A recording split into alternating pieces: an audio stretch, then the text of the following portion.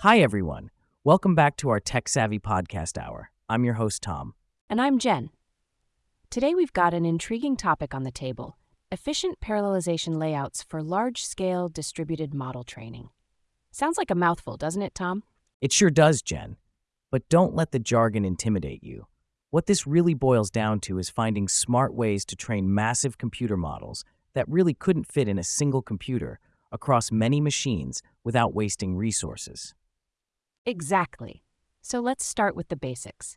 When we talk about these models, think of them as super complex puzzles that need tons of computing power to solve. They've become so big that one computer, even a powerful one, just can't handle the load. And that's where the concept of parallelization comes in. To solve these puzzles, these models, we split them up into smaller pieces and work on those pieces across many different computers all at once. It's like a team of people working on different parts of a puzzle together. But it's not as simple as just splitting it up. Each piece of the puzzle, or the model, needs to communicate with the others to make sure they all fit together properly in the end. This communication is where things can get tricky. Now let's introduce some terms. The paper we're discussing talks about things like data, model, and pipeline parallelism, different strategies for splitting up the puzzle. Data parallelism is like giving each computer its own mini puzzle, but using the same guide image. They work independently and then share what they've learned. With model parallelism, it's more like slicing the puzzle into vertical strips. Each computer works on a strip, but needs to line up the edges with its neighbors. And pipeline parallelism is similar to an assembly line. Each computer adds a piece before passing it down the line. But watch out for pipeline bubbles, times when computers sit idle waiting for something to do. To complicate matters further, these strategies can be mixed. This is called 3D parallelism. Imagine dividing the puzzle by both rows and columns, then also using an assembly line. That's the level of complexity we're talking about. And our puzzle analogy fits perfectly with what's called activation checkpointing. Imagine you're doing a puzzle and can't remember every piece you've placed, so you occasionally check a cheat sheet. That's checkpointing. It can save memory, but slow you down at times. The paper we're discussing threw all these ideas into a blender with the latest tech optimizations and sought the perfect mix. They found, for instance, that working in the tiniest possible batches often led to high efficiency, as it lessens memory woes and idle time. They also touched on the concept of fused kernels, another optimization technique. Think of it like a puzzle where some pieces are already connected right out of the box, saving you time. One of the key optimizations talked about is flash attention, which minimizes the need for data shuffling back and forth, a common time waste. It's like having a direct line of sight to each puzzle piece you need, so you don't have to search for it. With all these strategies, the study finds the most efficient ways to train humongous language models across tons of GPUs or graphics processing units. Think of them as brains of the computer strictly for image processing and intense calculations. And the conclusion? It's all about balance. Small enough to manage, but big enough to maintain efficiency. It's like having the right size and number of pieces for your puzzle-solving speed. Well, that's all for this episode. We hope we've turned this highly technical paper into a digestible story about teamwork, puzzles, and smart strategy. Until next time, keep your thinking caps on and your computers training. Thanks for tuning in.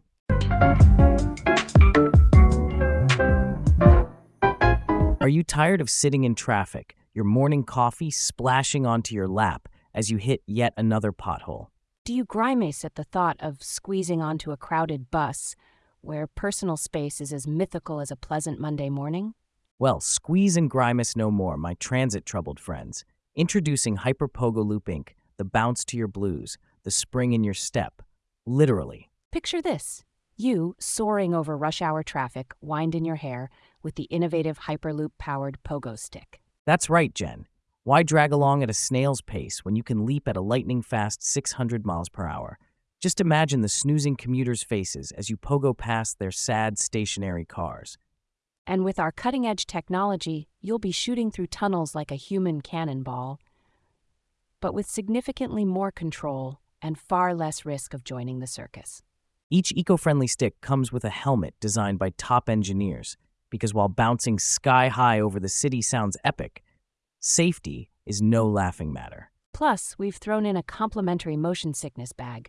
But with our patented smooth bounce tech, we doubt you'll need it. So say goodbye to traditional transit and hello to sky-high supersonic pogoing. With HyperPogo Loop Inc., you're not just commuting, you're making an entrance. And as a special offer for our listeners only, use promo code POGOPODCAST to get an extra pair of grip socks for those extra grippy landings. HyperPogo Loop Inc., because why roll when you can ricochet? Visit hyperpogoloop.com to order yours today. Bounce above the rest.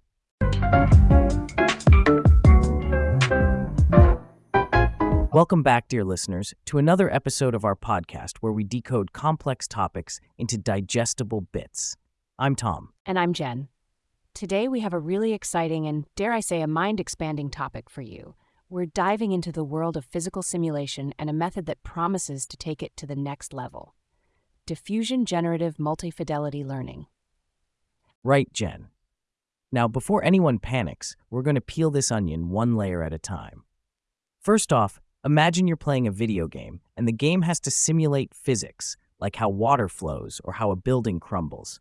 These simulations are powered by complex mathematical models and can take a lot of computer power.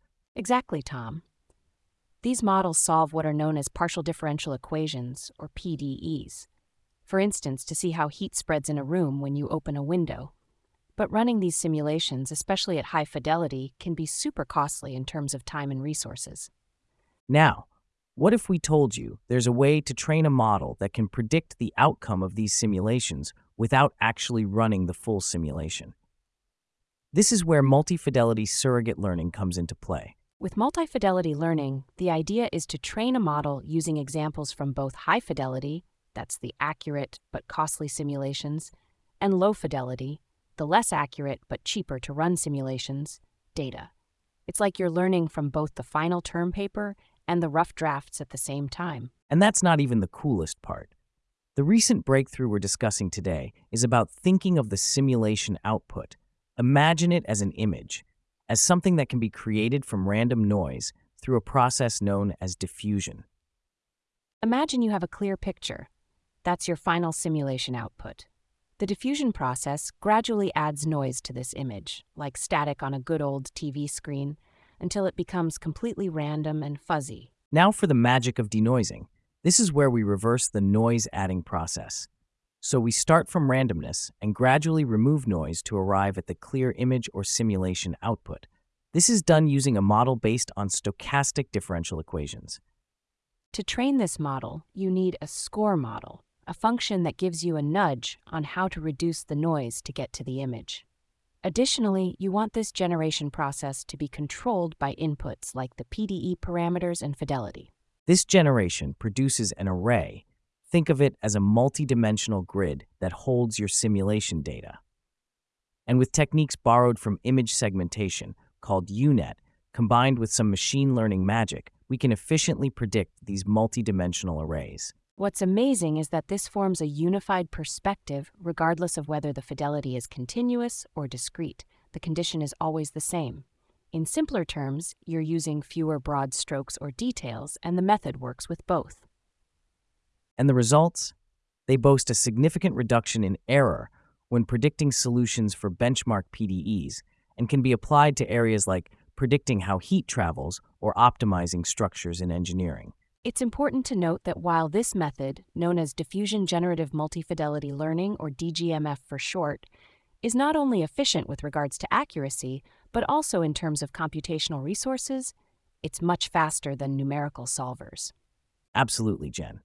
And there you have it, folks, an intuitive breakdown of diffusion generative multifidelity learning. It may sound complex, but when you break it down, it really is about simulating and predicting the world around us more efficiently. We'll continue to keep our eyes on this space and bring you more updates on such fascinating advancements. Thank you for tuning in today, and as always, stay curious.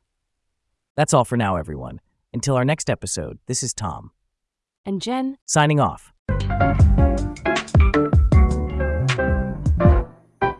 Are you tired of the same old terrestrial toast? Tired of bland buns that barely boost your breakfast? Then buckle up, bread buffs, because Lunaloaf Extraterrestrial Bakeries is about to rocket your taste buds straight to the Sea of Tranquility. With our zero-G dough kneading technique, every loaf is lighter than astronaut small talk. Craving that crater-filled crust? You'll swear our moonbeam baguette was teleported right from the lunar surface to your dinner table. And get this, sprinkled with real moon dust, our baguettes make your molars moonwalk with crunchiness. Look up at the night sky and catch a crumb trail, because we're launching fresh baguettes back to Earth every full moon. Sustainable? Check. Fashionable? Double check. Each Lunaloaf comes in a space capsule you can repurpose for compost or the coolest cat helmet on the block. Remember, folks, bringing the crust of the moon to your table, if it didn't defy gravity, it just ain't a Lunaloaf. Tune in next week for another episode brought to you by the Bake from Beyond, Lunaloaf Extraterrestrial Bakeries.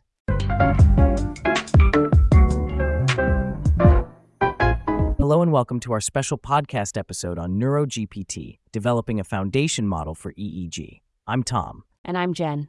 Today we're diving into the exciting world of brain-computer interfaces and artificial intelligence. Let's kick things off with what EEG is.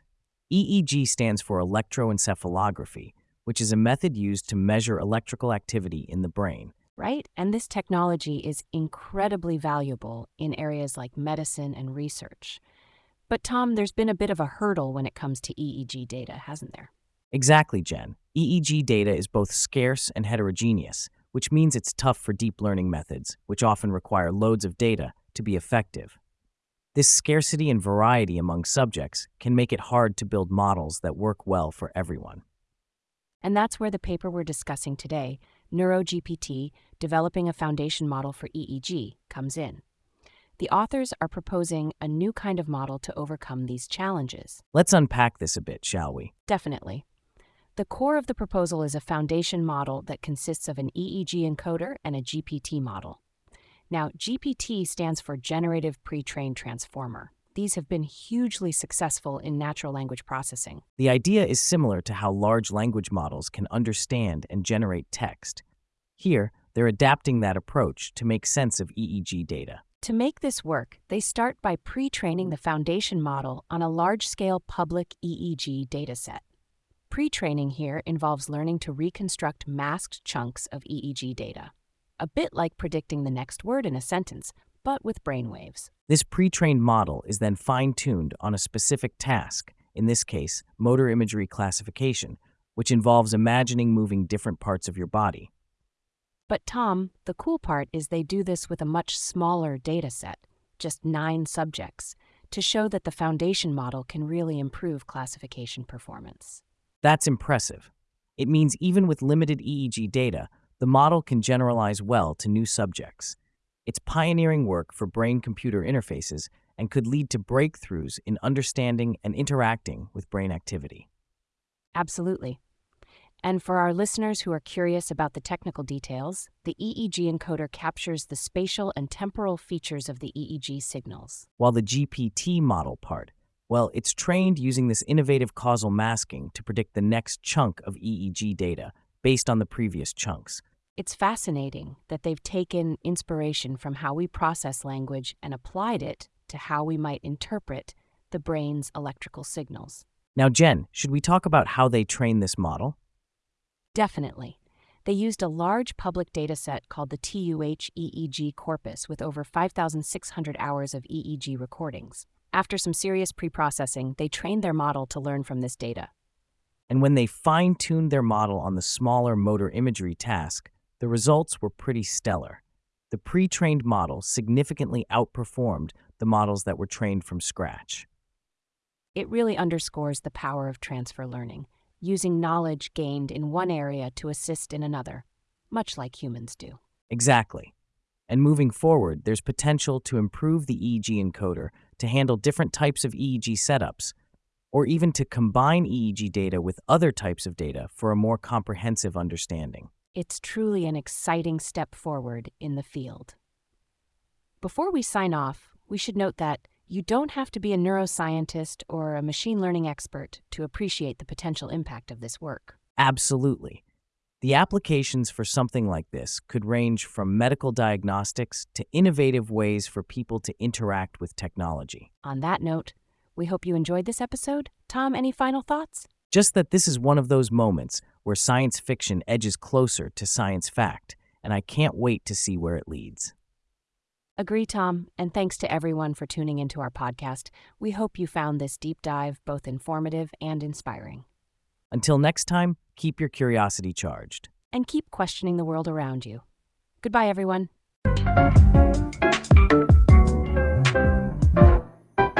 Welcome back, Space Cadets. Before we launch into our next segment, we're buzzing with excitement to tell you about our sponsor, Galactic Buzz Apiaries, Inc. Strap on your rocket boots, because we're not just going to any beehive, we're going intergalactic. Ever wonder what honey tastes like on Jupiter? How about a dip in the sweet rings of Saturn? Galactic Buzz Apiaries has you covered. With a swarm of space-suited alien beekeepers working in zero gravity, they bring you honey, so out of this world, you'll think it's science fiction. And it's not just the bees that are aliens. They have nectar from Nebula 9 and comets crammed with honeycomb. Forget flowers. These bees buzz around entire planets to get the juiciest cosmic pollen. Where every honeycomb is an otherworldly discovery. They're not just selling honey. They're selling an interstellar adventure in every jar. So why settle for earthbound honey when you can treat your taste buds to the supernova of sweetness? Visit Galactic Buzz Apiaries, Inc. And remember, in space, no one can hear you scream. With delight at our honey. And now, back to our cosmic conversation. Stay tuned and stay sweet, listeners.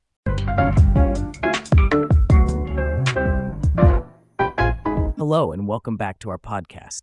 I'm Tom. And I'm Jen. Today we have a fascinating episode for you where we'll be sorting out quantum Monte Carlo. That's right, Jen.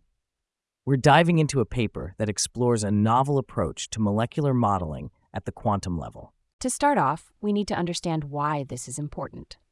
Quantum Monte Carlo methods, or QMC, help scientists model the wave function for systems of quantum particles, like an atom or a molecule. But there's a catch. When simulating fermions, which are a type of quantum particle, we must obey the Pauli exclusion principle. This means the wave function must be antisymmetric when we switch any two particles. Exactly, Tom. Traditionally, this is done using the antisymmetry of determinants, but that's computationally heavy. Computing a full determinant involves cubic scaling, that's ON3, with respect to the number of particles involved. And that's where this paper makes a leap. Instead of determinants, the researchers introduced something called the sortlet, which scales as ON log n. That's a huge improvement. The sortlet achieves this by using sorting, a much cheaper computational alternative to ensure antisymmetry. It's a clever trick because sorting naturally respects the ordering of particles. Now the paper demonstrates that this sortlet, when combined with a neural network architecture, can accurately simulate the ground state of various atoms and small molecules. But why is this so significant?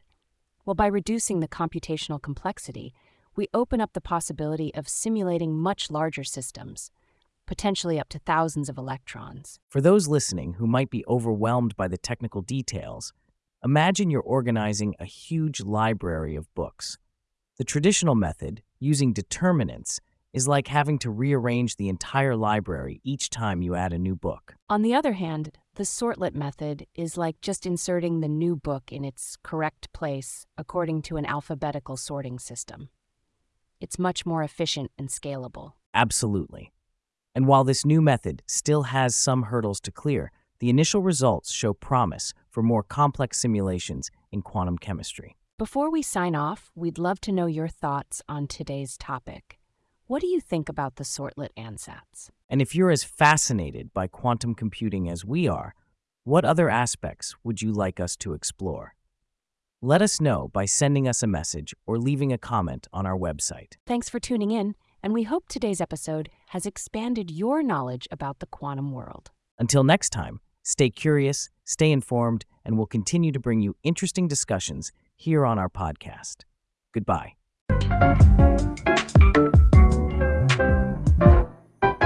Do you ever feel like you need an extra hand or 8? Then we've got some arms to introduce you to.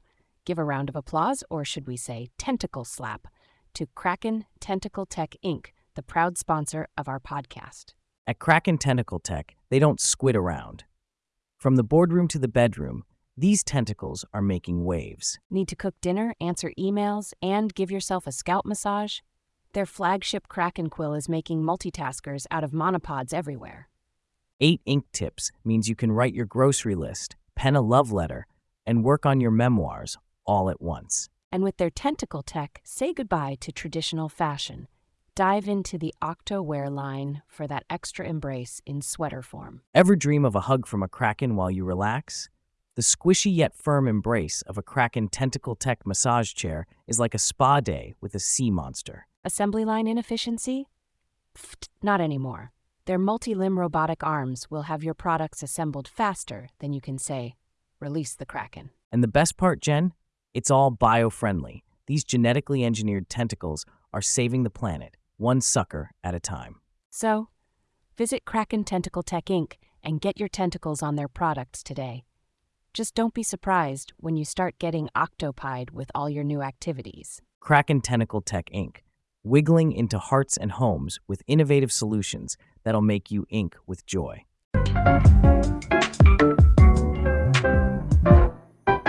And welcome back, everyone. This is your favorite podcast station, bringing you another enlightening episode.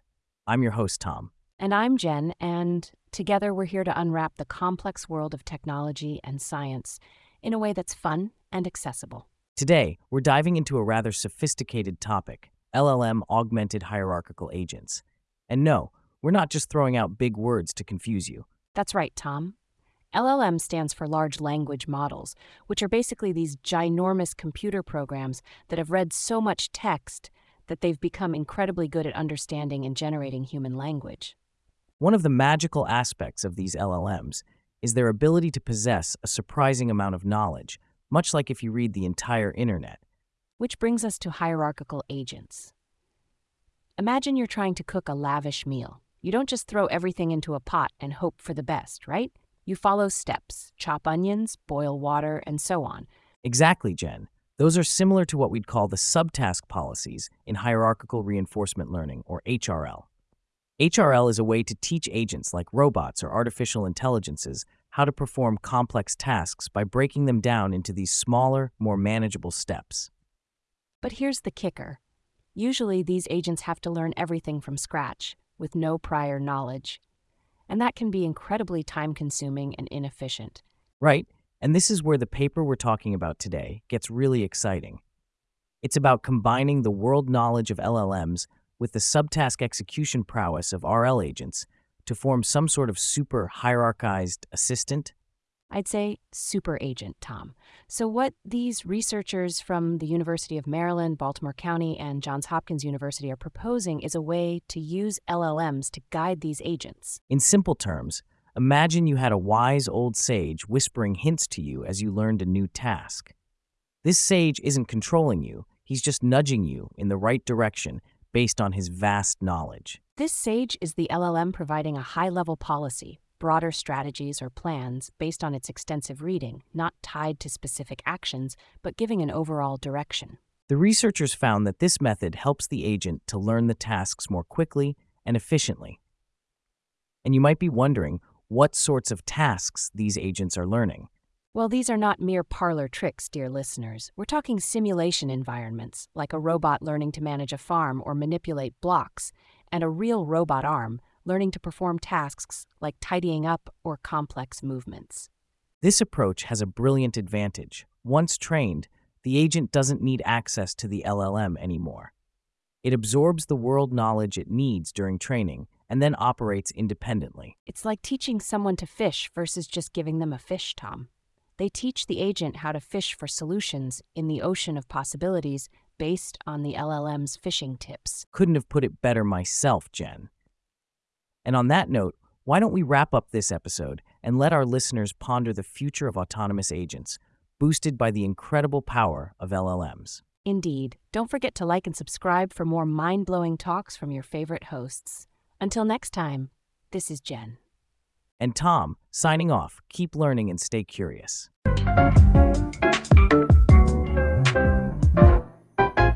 Welcome back to our intergalactic taste adventure, sponsored by the one and only Galactic Noodle Nebula Inc. Folks, are you ready to rocket fuel your dinner routine? Say goodbye to ordinary noodles. Because at Galactic Noodle Nebula, they don't just make pasta. They make pasta that's literally out of this world.